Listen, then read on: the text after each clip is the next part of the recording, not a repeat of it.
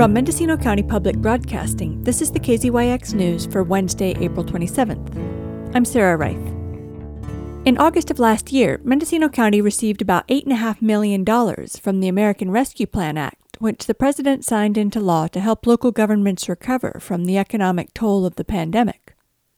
The county will receive the other half of its $16.8 million award this summer. The funding can be used to cover a broad array of costs, from paying essential workers to providing government services to investing in infrastructure.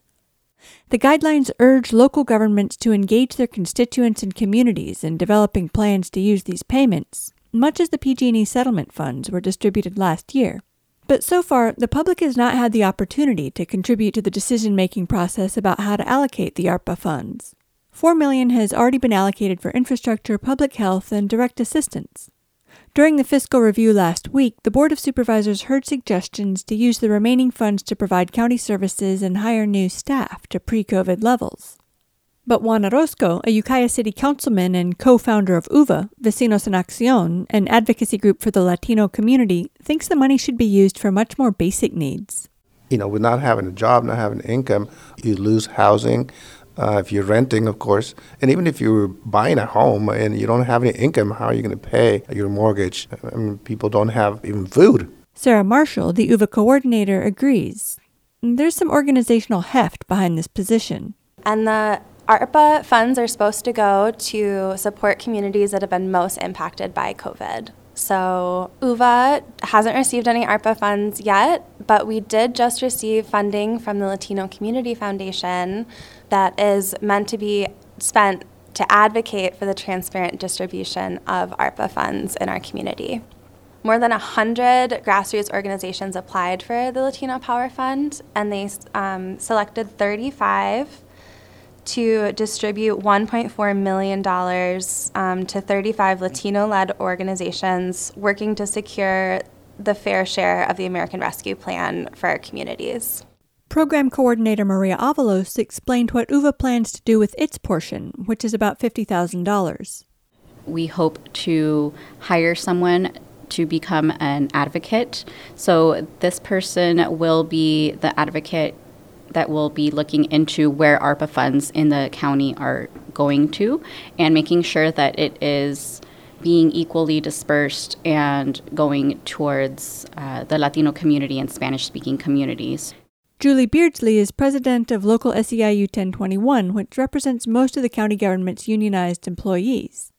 She's open to broader uses for the ARPA money, but she wants transparency too. I know that there's been some talk about using the $16.8 million to backfill the deficit. They can be invested in things like improved water systems and sewage, broadband infrastructure. It can include assistance to small businesses and households and hard-hit industries to help with economic recovery. So I'd like to see some community input on what happens with these funds rather than, having the county say, we have a deficit, so we're going to use this money to backfill. The ARPA award is just shy of the $18 million the county budgets for 1 month. Supervisor Ted Williams, who spent the last few weeks in budget meetings with county department heads, says the money is vital to the county's core mission. I think a lot of the ARPA funds will be used to balance the budget, to make ends meet. And the alternative is we could give that money to community groups that probably have really great projects and allow potholes to develop and terminate 911. And you start looking at the reality that we're in, that there's not enough for the core government services. Most people expect public safety to come first. In fact, public safety is the number one priority for the Board of Supervisors budgeting, according to the state constitution. You don't think we'd actually terminate 911? Well, I don't think we would do that. But when that's the level we're at, we could stop road maintenance altogether. The ARPA funds, whether you're looking at the 10 million or the full 16 million, if that's not used to plug the financial situation at the county, the cuts in services would be severe. And I wish we could treat the ARPA funds like we did the PG&E funds, but I don't think that's what the public wants when we look at the actual services that would be lost. One local organization that's still providing pandemic-related economic relief is North Coast Opportunities, which got $1.7 million in ARPA funds to offer direct services like keeping all 8 of its Head Start childcare centers open during the shutdowns. It also rallied volunteers to deliver food boxes to people in quarantine and work at vaccination clinics.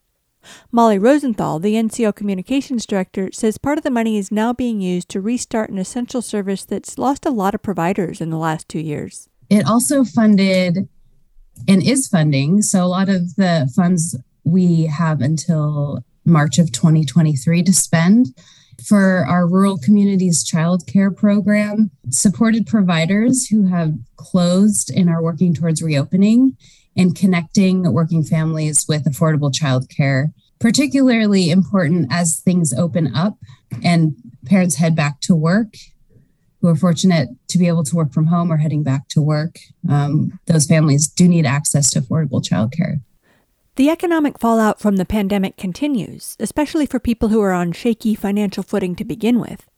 To hear more about ARPA funding, you can check out a special edition of today's 9 a.m. Public Affairs show on Jukebox, where we heard more from UVA and spoke with interim CEO Darcy Antle and Laura Diamondstone, a retired epidemiologist and public health advocate.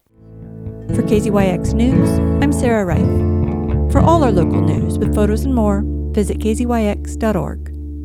You can also subscribe to the KZYX News podcast, wherever you get your podcasts.